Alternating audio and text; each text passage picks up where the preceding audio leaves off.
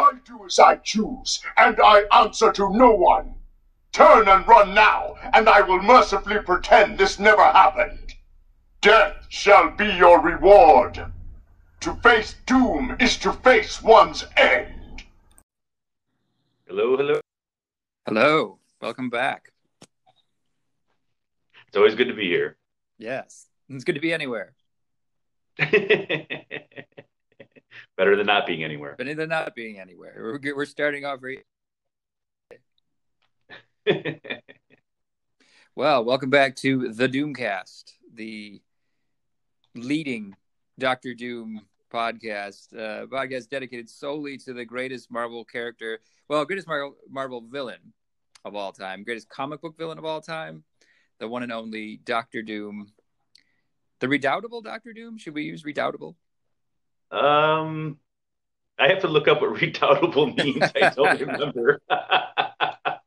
So I'll say no. Okay, let's not use that one then. We'll come back to that. Yes, this is Craig and Bill with you once again in the journey that we're taking through the epic history of this greatest of comic book villains, Victor Von Doom. Yes, and he would definitely agree he is the greatest Marvel character, by the way. Yeah, there's no, not just villain, just greatest overall character, not just in Marvel, probably in all of comicdom. Yes, and all the multiverse of comics, Doom would definitely say he's the best. You gotta love that ego, but he backs it up. True, very true. I mean, there's only been probably, 2-3 people in history who had that ego that they could back it up, and I think he's one of them. I would find that hard to argue. Yeah.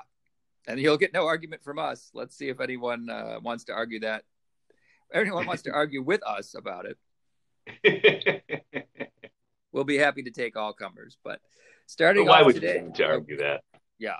But starting off today, we get into a two-parter with Fantastic Four number 39, A Blind Man Shall Lead Them. And just the cover image is terrific with Doom, like a gigantic Doctor Doom looking down over the city. And I wanted to start there and call that out because that's just a great cover. Yes. I've noticed frequently with Doctor Doom in the past issues we've already covered and looking ahead in the future that it's a very common motif with Doctor Doom being like literally larger than life and kind of menacing the heroes. So it seems that people really enjoy that imagery of Doom. Yeah, and we see some of that in this storyline. We'll get into him sort of towering over the city, not necessarily literally, but where from his vantage point.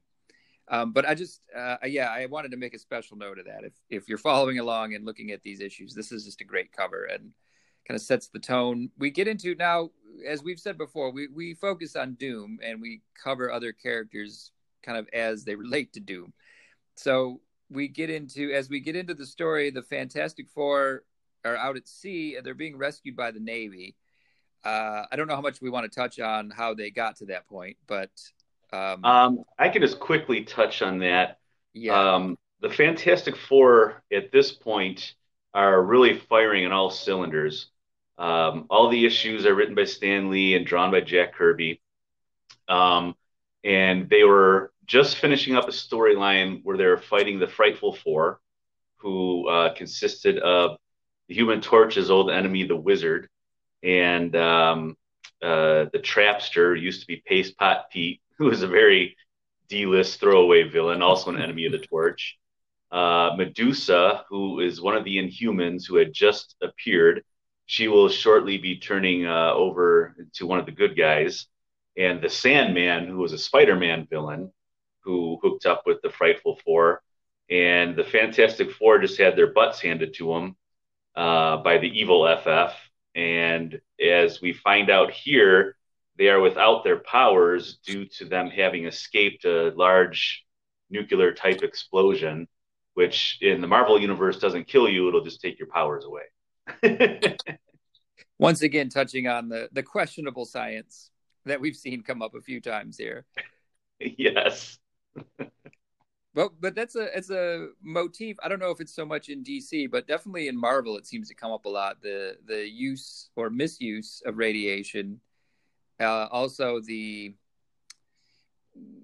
it gives people powers and things that you don't necessarily associate to radiation. I remember thinking as a kid when we would see the Incredible Hulk show and they'd explain that and like, oh, well, that seems kind of valid. Maybe, he got it wrong, but if I go expose myself to giant amounts of radiation, maybe I'll get it right. And then I'll have succeeded and I can just be the Hulk all the time. Well, yeah, you have to think that the reason why Marvel was so, let's say, radiation obsessed is because remember the first Marvel comic, Fantastic Four issue 1, was in 1961. So that's just coming out of the 50s, where you had a slew of those B movies where, radiation would turn ants giant size, or, I don't know, I can't think of any others right off the top of my head, but there's a metric ton of those radiation movies. So that was a big basis for Stan Lee creating the origins of a lot of the characters, the Fantastic Four, Spider-Man, the Hulk. Technically, it could even be argued mutants like the X-Men, that the X gene, which gave them their powers, were because their parents had been exposed to radiation at some point in their lives. Really only like Thor and Ant-Man kind of avoided that, because Thor being the god of thunder, and Ant-Man through chemical means had, got his powers. So yeah, radiation is definitely all over the place in Marvel in these early days. So they, as you noted, they've lost their powers now, and Reed Richards spends the first bit of this is Reed Richards trying to come to grips with this, and he's trying to build them various mechanical suits and robot avatars to use in lieu of their powers, to not very great lengths of success. But this is the first part of this issue is sort of them dealing with the aftershock of that and trying to work their way around it, until we get to the Doom stuff, which is what we're all here for. Right. Yeah. I would like to point out here, there's two things about this issue, and I think the next issue. But one is that the Invisible Girl changes their hairstyle. It probably happened like the issue or two before, but for our Doctor Doom reading, this is our first time seeing it. But this is her hairstyle that she keeps pretty much from this point onward, straight through the 70s, right up until when John Byrne takes over the series in, I think it's issue 232. So she finally has her, what I'll call standardized look moving forward. And then this issue's guest star is Daredevil, and his character is drawn by the artist Wally Wood, who was drawing Daredevil's comic at this time. Okay. And Daredevil's red suit he just got in his series, I think in issue 7, if memory serves, where Daredevil fought the Submariner. Talk about a one-sided battle. Right. And so I think that's the first time that's ever been done at Marvel, where basically the other person's artist is called in to draw that character to keep the consistency going. I see. So that's just an interesting trivia fact there. And you get a lot of those here on this podcast. Yeah, I love trivia. In addition to all the great Doctor Doom content. And there is some good Doctor Doom content here. Because as you mentioned, as the FF are struggling trying to basically fake having their superpowers, mm-hmm. Doom is at home in Latveria. Because the last we saw of him, he had been tricked into believing that he had defeated Mr. Fantastic by essentially mentally beating him and making him disappear into limbo or wherever.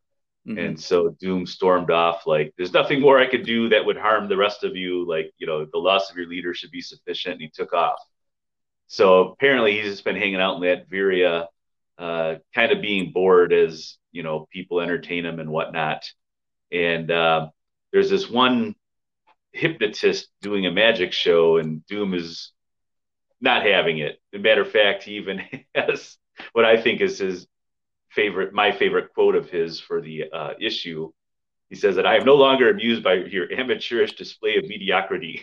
Yes, that was great. That's definitely in the running, and I like that.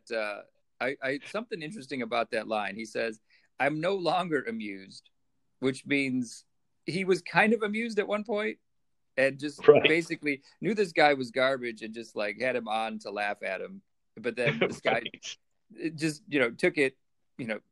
2 minutes was probably too much. He took it 2 minutes too far, and Doom is just like, you're right, is having none of it, and that is a great line. I just love that amateurish display of mediocrity. Right. Because how do you come back from that? Right. And well, the guy tries to say, even he's like, wait, what about my skills in hypnotism? And Doom basically says, well, that's a petty talent, but he is going to let him finish the act.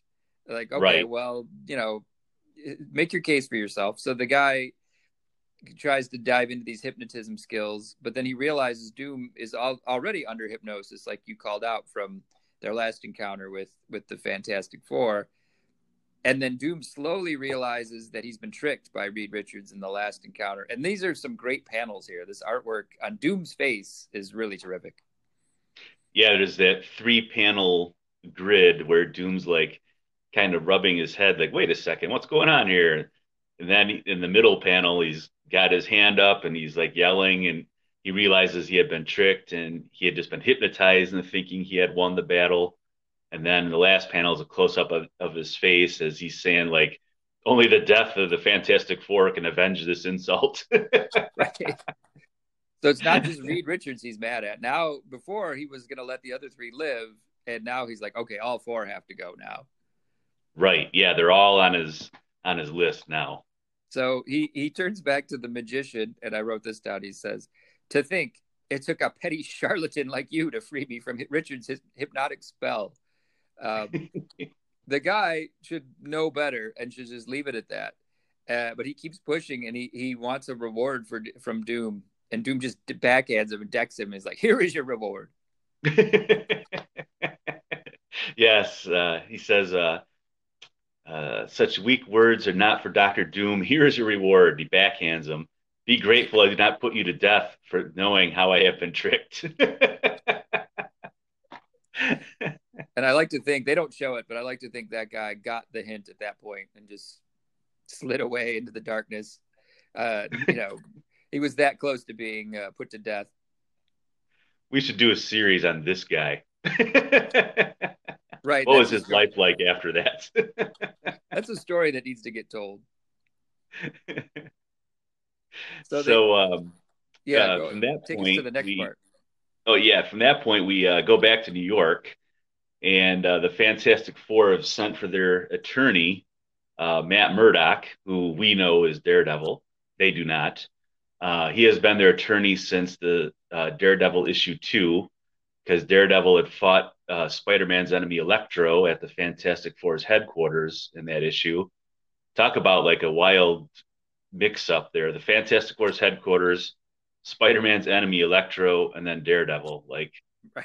None of that seems to really belong together. Right, exactly. But anyway, so they had called him. He walks in, and now, for those who don't know, Matt Murdock, aka Daredevil, he's blind, but he has all of the rest of his senses are superhumanly enhanced, and he has like a radar sense. So he right away is able to determine things clearly aren't right with the Fantastic Four. He can't see them, but he can hear like the different mechanics, servo motors and everything. So he knows that, something isn't clear or it's not right here. So they never really quite explain why they called for him. Reed just quickly mentions they just want to make sure that in the event of anything happening to them, that their money goes to charity, that kind of thing. And Murdock tells them, well, yes, of course.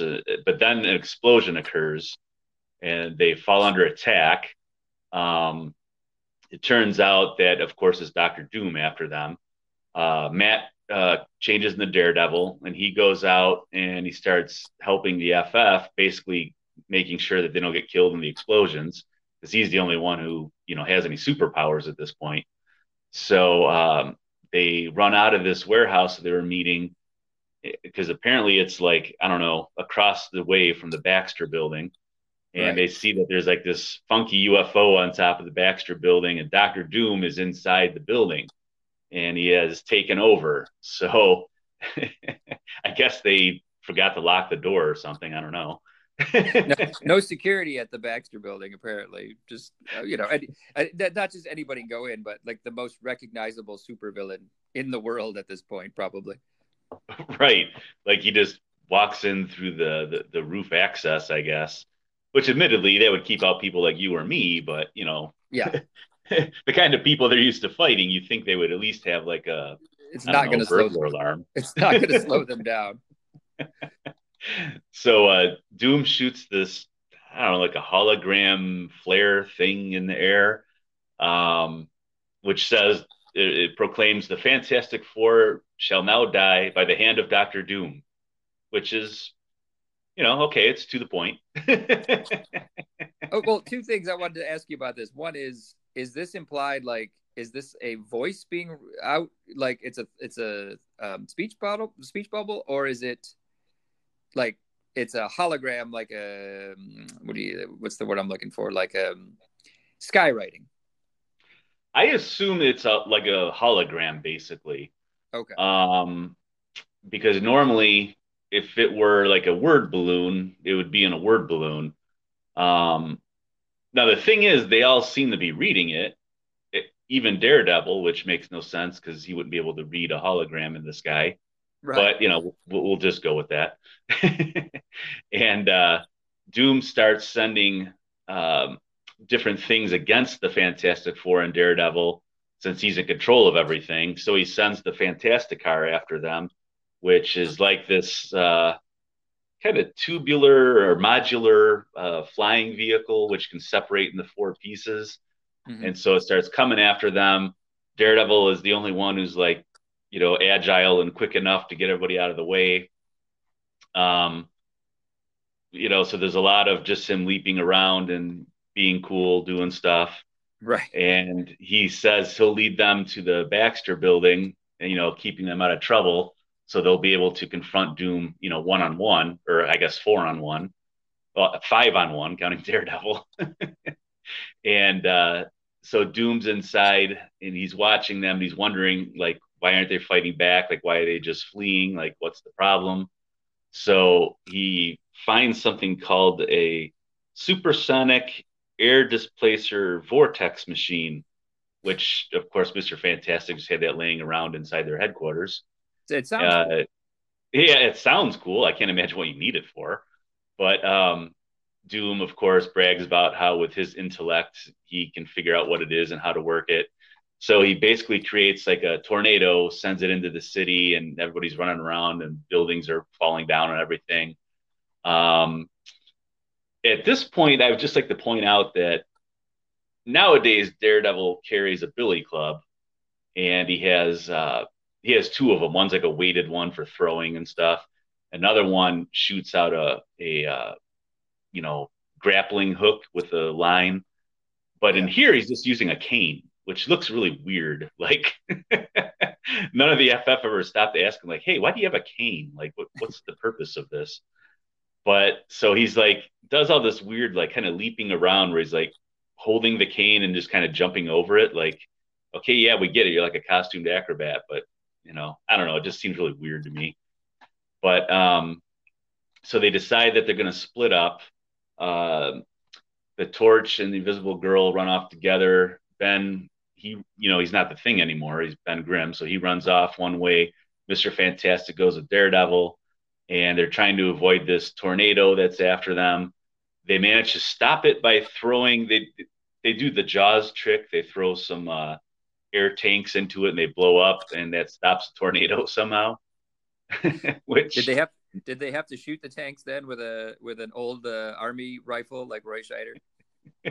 No, like that would have made more sense, but Somehow. I Yeah. guess the tanks hit each other and blew up, and that dissipated the tornado. So that reminds me, next time I see a tornado, I'm gonna start chucking air tanks into it and see if they explode and stop the tornado. Maybe has anyone tried it? We don't know. That's a good point. I can't say that I've ever heard this been tried. That's yeah. There's no documentation that I know of. I mean, send us some links to some YouTube videos if this exists out there. So back inside the Baxter building, Doom, using his great intellect, he figures out that they don't have their powers anymore. That's why they're not fighting back. So then he decides like this will be something too easy. So he launches what nowadays we would call a drone um, after them, and it goes after Mr. Fantastic and Daredevil. Daredevil manages to snag a line around it and smashes it into a building. And then Daredevil says he'll go out into the open to draw Doom's attention, while then Reed is able to make his way into the Baxter building. So that's exactly what happens. And then the issue just sort of ends at that point. Like, Yeah, exactly. I thought it was a really weird ending because it literally ends with Daredevil is on like a telephone wire or something. Doom shoots like a shrapnel grenade at him, and Daredevil like dodges the shrapnel. Then Mr. Fantastic's running through an alley. Ben Grimm is looking around the corner of a building, and there's this like guy in a suit standing behind him, like rubbing his chin. And then the Torch and Invisible Girl are in a car driving towards the Baxter building. The end. To be continued. It ended. You're right. It ended really abruptly, and it kind of threw me off there. I'm like, oh yeah, exactly. It's like when you would watch a to be continued on TV, and then you didn't realize it was the end of the hour. And you're like, oh, is it over? Oh, okay.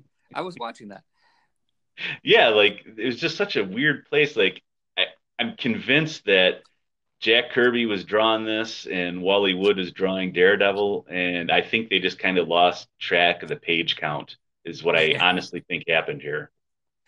I wouldn't doubt it, but it's a good setup. I think the Doom stuff came off really. I mean, some of it with the magician, that was just great. The artwork when he realizes that they had tricked him, I think was really good. There was some other good artwork. What was the other thing? When he's realizing he suspects that they've lost, or he suspects that something's up because the Fantastic Four aren't fighting him back like he thinks they should. And then he's still puzzled by it later, and he's kind of questioning, and there's a really great panel there where they show him kind of trying to put it together. And then, yeah, he does realize that they don't, that it's going to be too easy. A couple things I wanted to say before we move to the conclusion is he puts up the banner that says the Fantastic Four shall now die by the hand of Dr. Doom. So this is a very public declaration of wanting to commit murder. Right. Good point. So I want to hold on to that later because I'm going to come back to why that's important later on. Just remember that. I think I know where you're going with that. Okay. Yes. The other thing is a little bit about Daredevil. So overall, I mean, if you never read a comic book in your life, you probably have heard of Spider-Man. And in more modern times, with the Avengers movies and the Marvel Universe movies, it's a little different. But before all that happened, let's take it back to, the 80s or 90s, or, when we were a little younger. If you'd never read a comic book, you probably knew who Spider-Man was, Incredible Hulk. There's a couple other heavy hitters from Marvel. Daredevil and the Fantastic Four, I think you kind of had to have some comic knowledge, or at least some maybe TV show knowledge, because they just weren't as pressed like overall. So where would Daredevil fit in? The Fantastic Four are kind of counting on him in a way, but where does he fit in, I guess, in this era in terms of the importance of Marvel characters? You'd said before, at this era, Fantastic Four is sort of the flagship. I think Spider-Man's probably coming up close. And so I think that's the 1-2 punch of Marvel at this point is the Fantastic Four and the Amazing Spider-Man. Those two series are like, it's kind of like the Transformers of GI Joe for Hasbro. I mean, those are their two big ones for sure. Yeah. And then, I mean, Daredevil would fit in because you'd also had the Hulk at this point, I think. Is Daredevil, because this is a whole separate podcast, but to see him, they kind of call him out early on as like you said, they're looking to him for this support, and they don't really necessarily call out why in the comic, but we can just imply like, oh, it must be a heavy hitter. Well, Daredevil, he's fairly new at this point. I mean, less than 10 issues of his own series. He was a character who, much like the X-Men, believe it or not, both their series were bi-monthly. And because of low sales, they eventually did go monthly, but the sales were always low. And the X-Men actually went back into bi-monthly status. And Daredevil eventually also went back to bi-monthly. The X-Men actually went into reprints of their earlier stuff and were not appearing in new comics. Daredevil at least kept appearing in new comics, but every other month. And then at one point, I know there was rumor that Daredevil and Iron Man were going to be put together in a series. But then Frank Miller came on to take over writing and drawing Daredevil, like in the late 70s, I think. Mm-hmm. And then that shot up to being their second highest selling title, ironically behind the X-Men, which is their best selling. So things were like changing like crazy. But Daredevil was never considered a heavy hitter in the Marvel Universe proper or even by fans. Like he's definitely a street level vigilante, costumed acrobat kind of guy. He's definitely better known nowadays because he had a movie, plus a spinoff with Elektra. And he's had, 3 seasons of a TV show on Netflix, which was a well reviewed and well rated series. Mm-hmm. Plus, there's rumors going around he's going to be in Spider-Man's next movie. So he's far better known now than he was back when we were younger and even back at this point. Well, we lead into from there the thrilling conclusion. Fantastic Four number 40, the Battle of the Baxter Building, with a nice quote on there. Stan putting himself over again. Possibly the greatest action drama you will read this year. I thought that was a great And line. I love the splash page, by the way. It's got Doom, like giant size, standing on top of the Baxter Building, and he's like shooting this sci-fi looking bazooka gizmo. Right. And the Fantastic Four and Daredevil are also giant size, and they're like going around in between the buildings around the Baxter Building. So it's a cool looking splash page. Yeah, a lot of great artwork in these issues, and that splash page was great. And we have a slight flashback catching us up. Doom is in the Baxter Building, kind of going over what's already happened. But one thing, he had done this, I think, a little bit in the last issue, but he just definitely does it here, is he keeps mocking all of Reed's inventions. And I wrote this down because this was one of my favorite lines here. He says, I only have to look at one of his devices to instantly grasp its purpose and method of operation. So Doom just has to glance at whatever Reed has spent days, years building to go like, oh, it's a ray gun. It does this, of course. Well, maybe Reed actually keeps everything marked like Batman in the old Batman TV show, like the Bat water dispenser and whatnot. So yeah, you just have to glance at it and know what it does. The Fantastic Four water dispenser is clearly marked. Doom leaves that part out, so like it makes him sound smarter. Right. It wasn't that he was able to deduce this; it's that it was clearly marked. Right. And he says, "This is interesting." So Doom says that he's been too remote in Latveria, and it's time for the world to grovel before him. So he was in Latveria, just kind of minding his business. Apparently, he realized he was tricked by Reed Richards and the fact. So he was incensed by that, and now the Fantastic Four had to pay, and he called that out, which we'll talk about here shortly. That he threatened to murder them very publicly. But now he's sort of building on that a little bit and saying that it's not just about killing the Fantastic Four. The world needs to. He's not going to kill everyone in the world, but the world needs to grovel before him as well. Yes. He has the upper hand in this fight still, as from what we carried on, and Reed realizes he needs to get an electronic stimulator from the Baxter Building. He's like, okay, I've got what can help us here. It's this thing inside the building, which I don't know if he forgot that before or it just kind of occurred to him during the fight. We find out a little bit what that does, and this is what makes me a little. Well, let's continue on here. Yeah, because I got something to say about that when we get to that point. Right. So, much like we saw a little bit last issue, the group's going to split up. So it's Fantastic Four and Daredevil. Daredevil's going to run interference, and he's able to sneak up on Doom, but Doom's ready for him. He is impressed with Daredevil's reflexes, and Doom is just using, even though he doesn't have a lot of regard for them. He's going to use some of Reed's creations laying around to try to kill Daredevil in the fight. But Doom he gives him a little bit of credit, at very least for his reflexes. Right. Yeah. His physical prowess, I guess you would call it.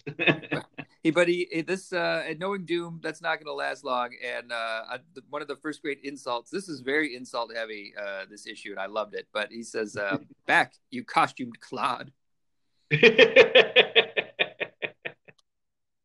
It's a good insult, but it's not as creative as Doom normally gets with his insult. But we're definitely gonna go on a streak here shortly. But so the Fantastic Four, they're trying to work their way up to Doom. Daredevil's trying to buy them time. He finally gets close enough and grabs Doom from behind, and Doom is appalled by this, and he just says, "You dare attack me physically? You dare lay a hand on me?" Like he's so. He was kind of amused by this fight a little bit. He was getting tired of it, but the idea that this guy puts hands on him and Doom is just like everything grinds to a halt, and he's like, "Okay, now this is serious business." Yes, like Doom, like I won't say he was amused, but he was just kind of like, I don't know what the word is I'm looking for, but the confrontation with Daredevil is kind of just a distraction. Right. Like a pleasant distraction in a way. Because I think Doom was spoiling for a fight, and the FF didn't fight back, and that first threw him. Then he realized why they weren't fighting back. So then when Daredevil showed up, he was like, "Oh, well, this is something I can get physical with." But then once Daredevil laid his hands on him, you're right, that's when Doom was like, "All right, enough of this. Like, this is no longer remotely interesting to me." Right. And so he turns around and he grabs Daredevil, and he basically just grabs him like by the wrists. Yeah. And, of course, Doom wearing his powered armor has superhuman strength. So he starts making quick work of Daredevil, who can't physically go toe to toe with Doom. Right. But enter the FF. That's when they finally get their way up into the upper levels of the headquarters. Now, here's something interesting. Ben runs up to Doom and punches him, which first you would think, ow, because you're punching armor. Foolish. but Doom then turns around and he backhands both Ben and the Torch, but he doesn't recognize Ben Grimm. I know, because I wrote this down. He says, "Who are you, buffoon? Where is Reed Richards and the accursed thing?" So, I mean, they did go to college together, as we've talked about before. Maybe he just doesn't recognize him in the heat of battle with everything going on. I don't know, but that just seemed kind of odd. He doesn't recognize him. Right. And we talked about this a few episodes back. So was it in the way they drew it, Ben Grimm, I think it kind of implied that maybe they were just passing in the hall and maybe he didn't get a good look at him, which would make sense here, would fit in well. But, we've kind of had this other idea, like they were in college together. Even if he didn't see him that day, he was going to, if he's the football hero of the college, you can't not know about it. So Right. that is an odd thing. That kind of implies like he didn't recognize him. Maybe in the heat of battle, like you said, he didn't get a good look at him or something. And to be fair, he didn't spend a lot of time looking. He was quick to throw the punch. Right. So let's just headcanon Right. that. So Doom, Reed Richards is able to get to the stimulator, and he starts using this on the Fantastic Four. This is giving them back their powers.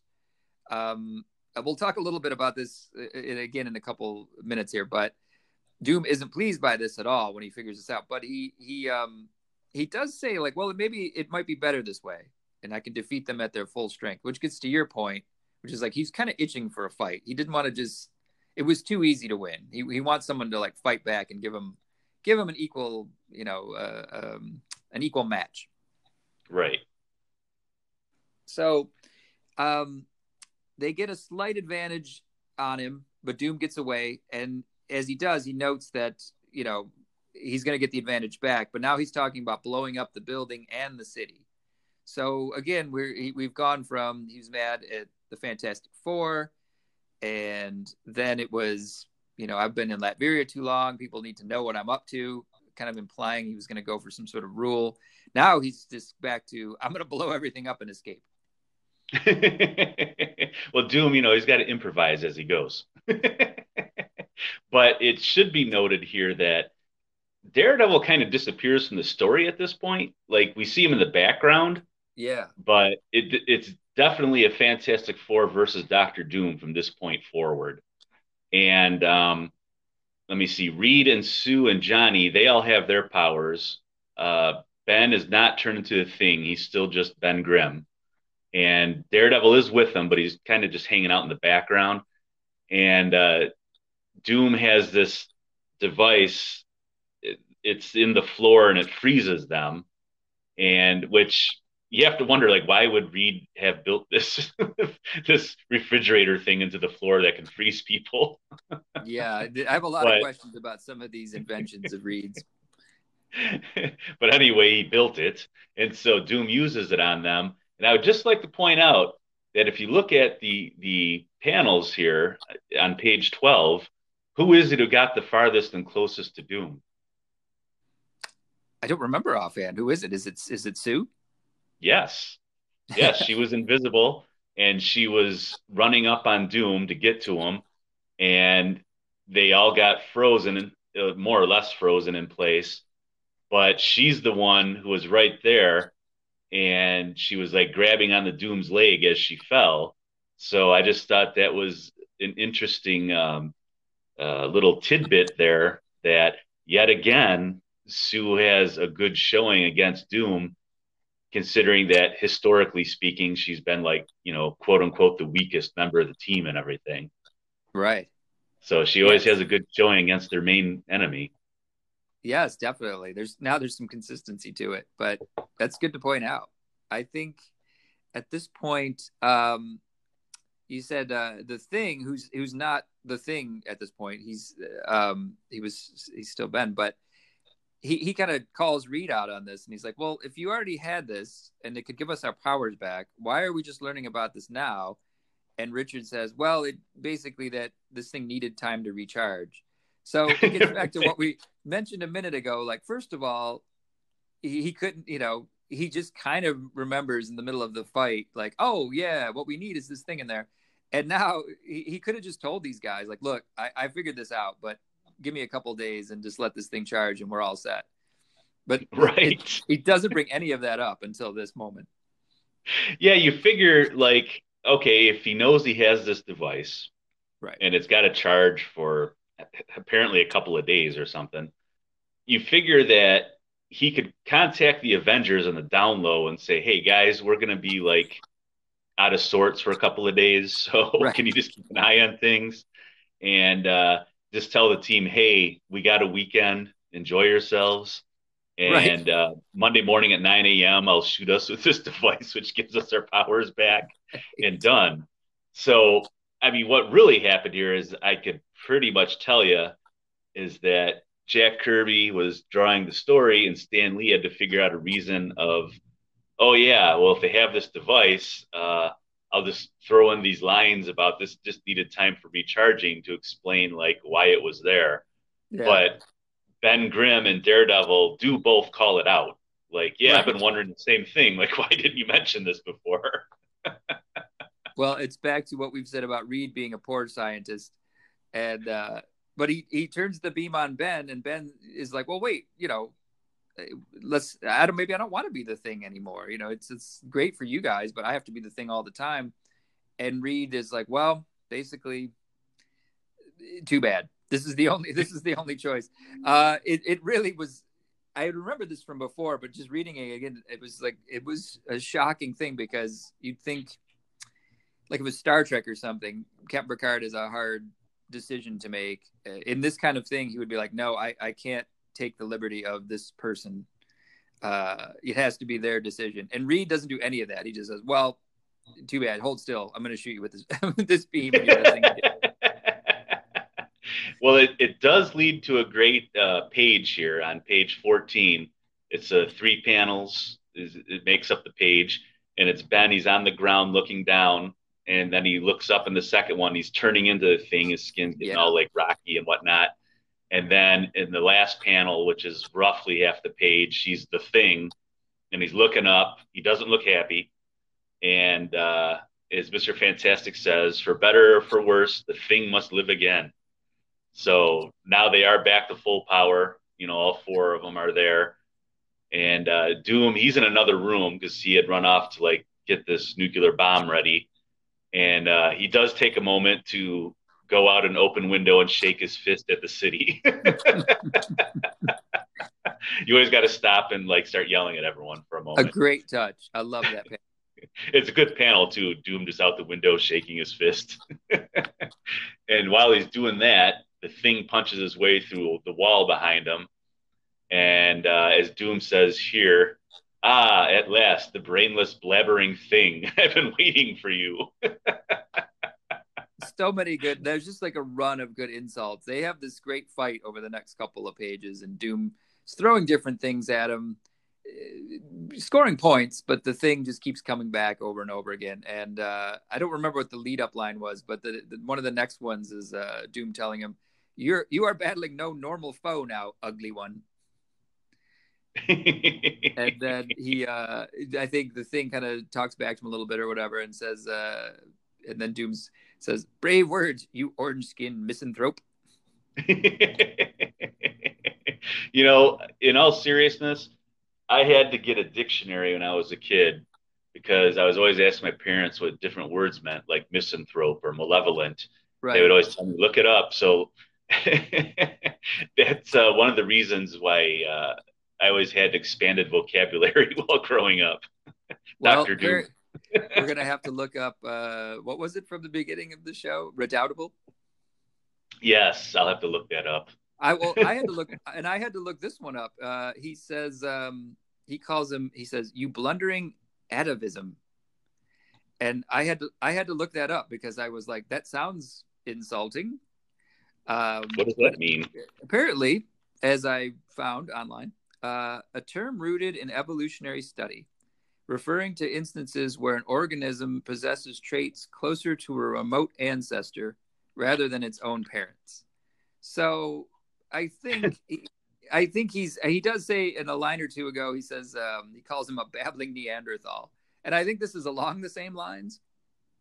Okay. So by the way, I just looked up redoubtable. It means a person who is formidable, especially as an opponent. Well, hey, we were right beside ourselves, perhaps. Or did we say no? Maybe we were wrong beside ourselves. No, I think you said Doom was redoubtable, so you would be correct.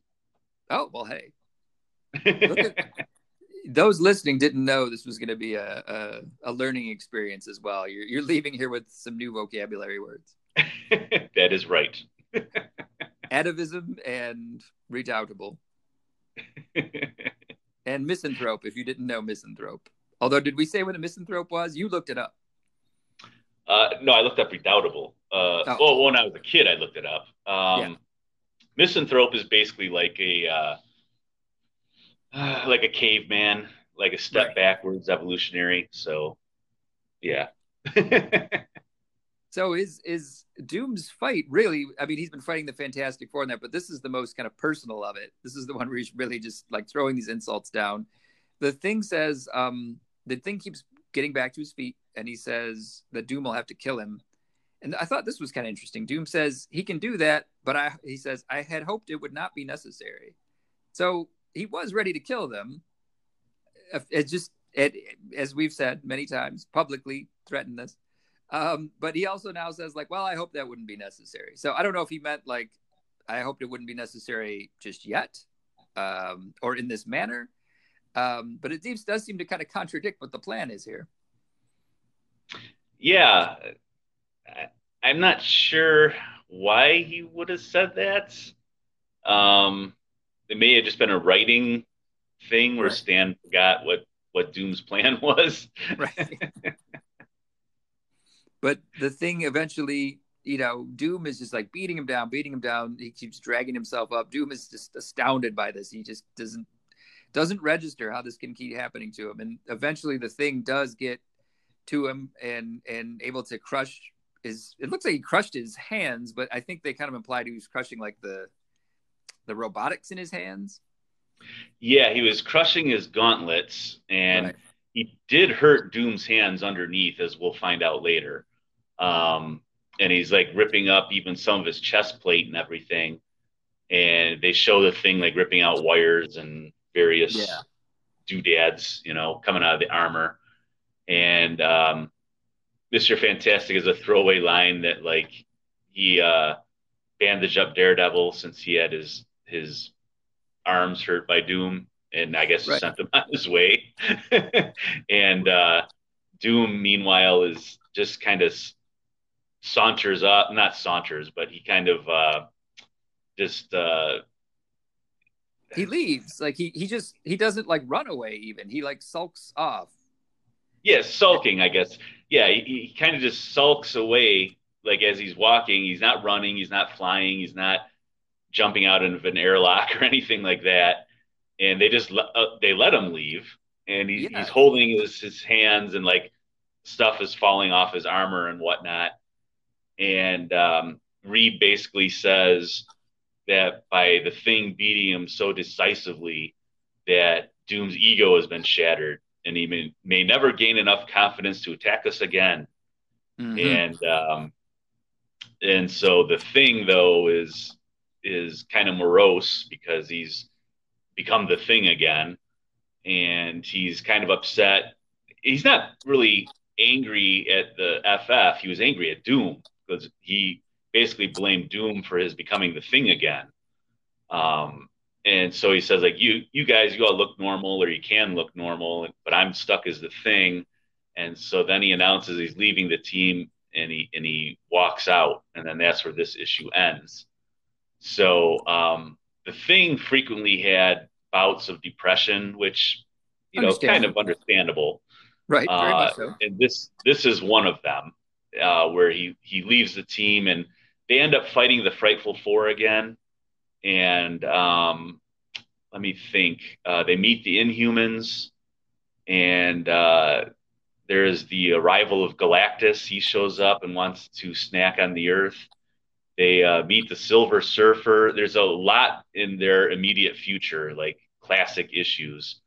But we will encounter Doom again, not in the normal issues, but in Fantastic Four Annual 3, which I guess I can talk a little about. The next episode, what we'll be covering is Doom just has a cameo appearance in issue 43, where we just look in on him and see how he's convalescing. And then we'll be covering Fantastic Four Annual 3, which will be the wedding of Mr. Fantastic and the Invisible Girl. And because that's double-sized and a lot happens in there, that's all we'll be covering for the next episode. But there'll be a lot in there for us to cover, so that's why we're not going to do like multiple issues. Yeah. But then after that, Doom, I won't say where, but he does make an appearance in another comic that is not the Fantastic Four. So that'll just be the second time that happens. And then we'll also be going over Doom's first appearance outside of comics. So those two will be in episode number 6. So that'll be a couple ahead of us here, but yes, the next episode with the annual, that should be some fun because Doom won't just let the wedding go easy. He's going to be mad from this defeat, and he's going to want to make some sort of a mark.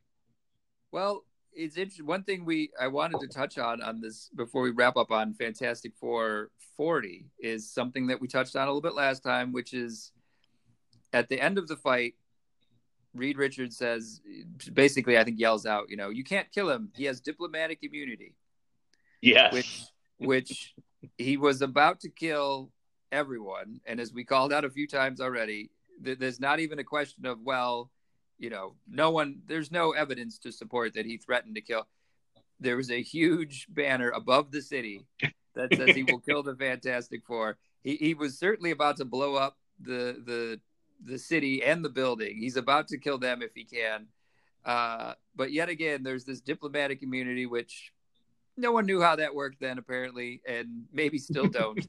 But they could have arrested him, or even if he couldn't kill him and he had diplomatic immunity, there could have been something other than just letting him walk off. There could have been like, well, listen, let's put him in some sort of Magneto glass case or something, just briefly enough before we can put the city back together and figure out what to do next. But no, Doom just kind of sulks away, as we said. There's something else to mention too, is that we didn't say this, but they did show outside the Baxter building at one point. The police had sealed off the building from the street level, and so the cops are down there. So yeah. Doom's leaving the building because they're up in the upper levels. He'll either take the elevator or stairs to go down to the main level, and then he's going to have to go out in the street and walk past the cops. So I guess even they're just going to be like, oh, hey, doctor, and just let him wander off, I guess. Don't let us interfere with your plans. But yeah, no recourse.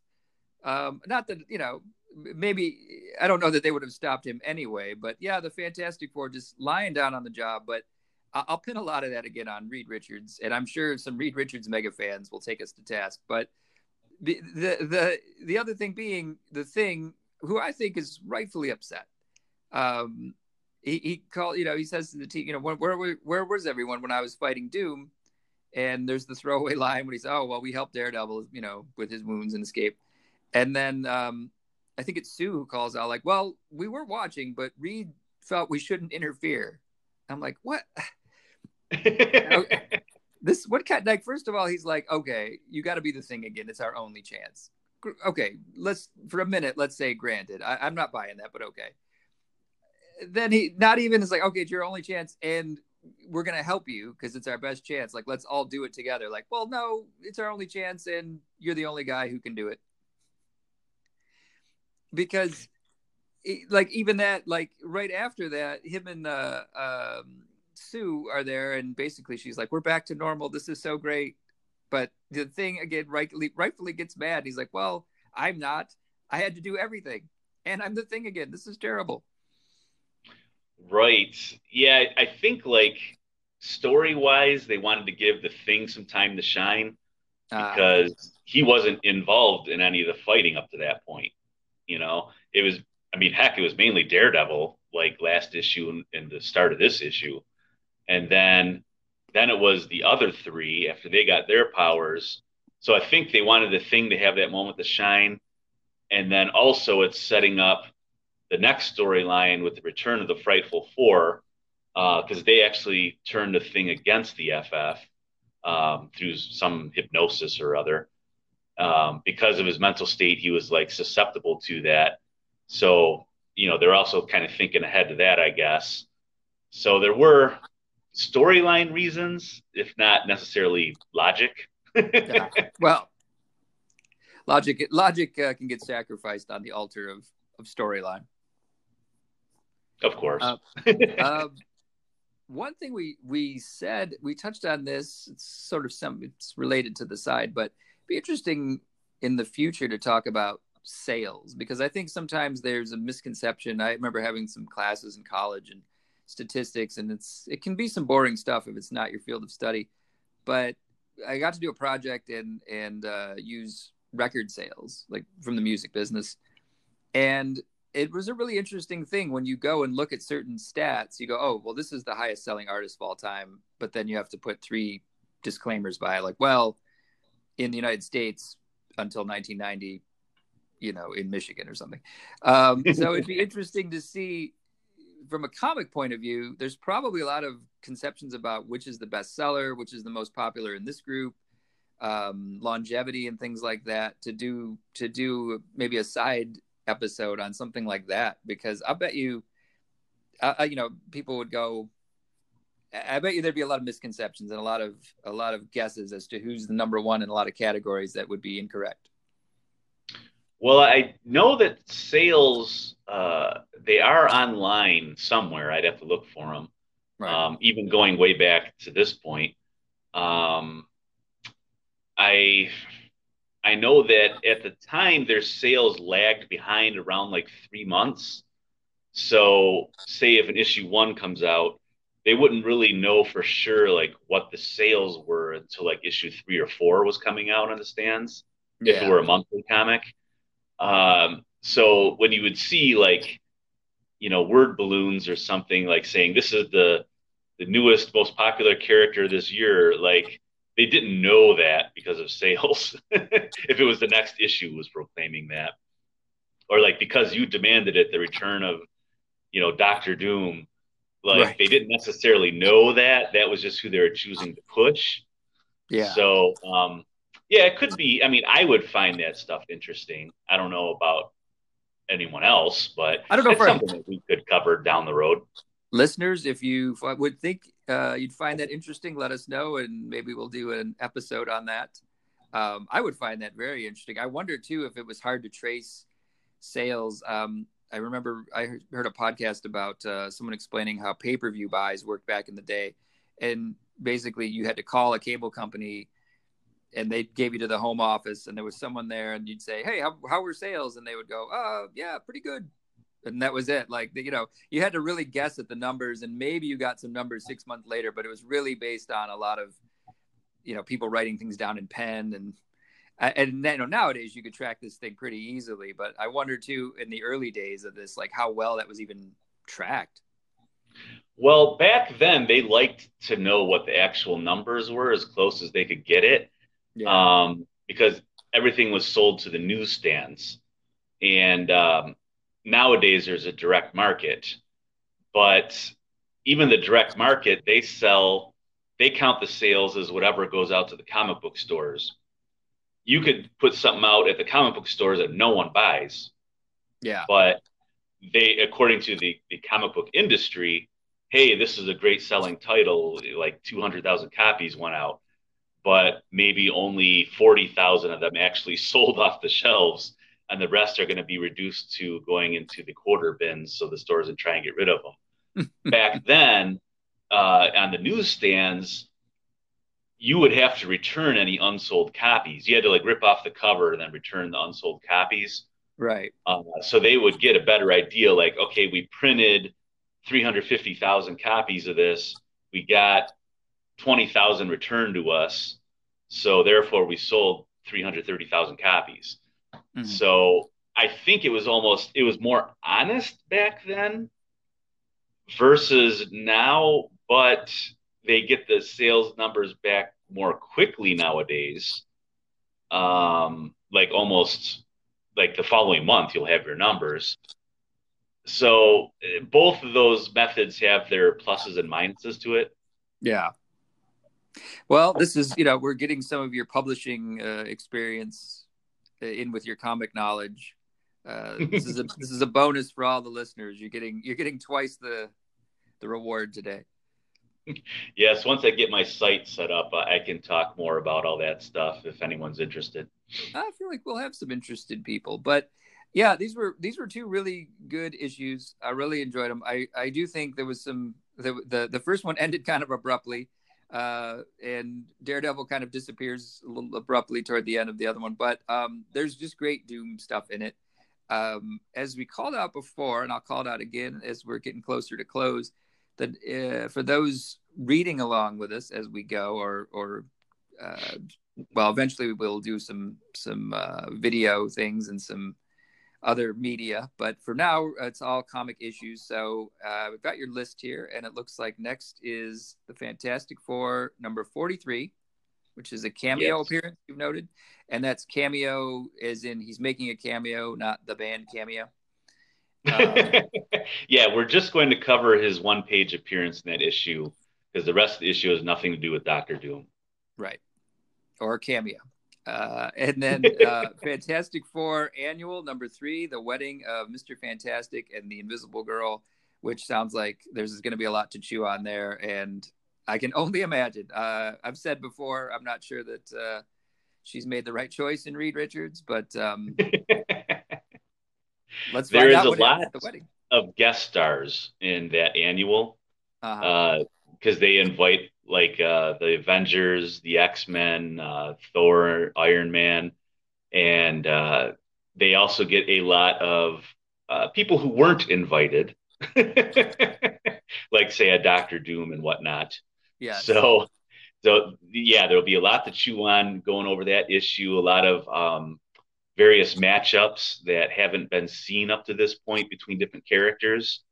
And I even have a couple of things I can throw in that came along later, but do tie directly into that. So I can mention those. So yeah, so it should be an interesting episode to listen to and for us to go over that stuff. Well, by all means, we hope you join us again next time. We need a sign off on here? We have to think of one. We'd like a good Doom line that takes us out. A good Doom line or some sort of song. I don't know, something. If there are any budding musicians who want to send us some Dr. Doom inspired theme music, we'll let you know where to send those. Oh, that'd be cool. I'd like to listen to that. Me too. All right. Well, with there, we'll leave you for this time. We'll talk to you again next time. Thank you for listening.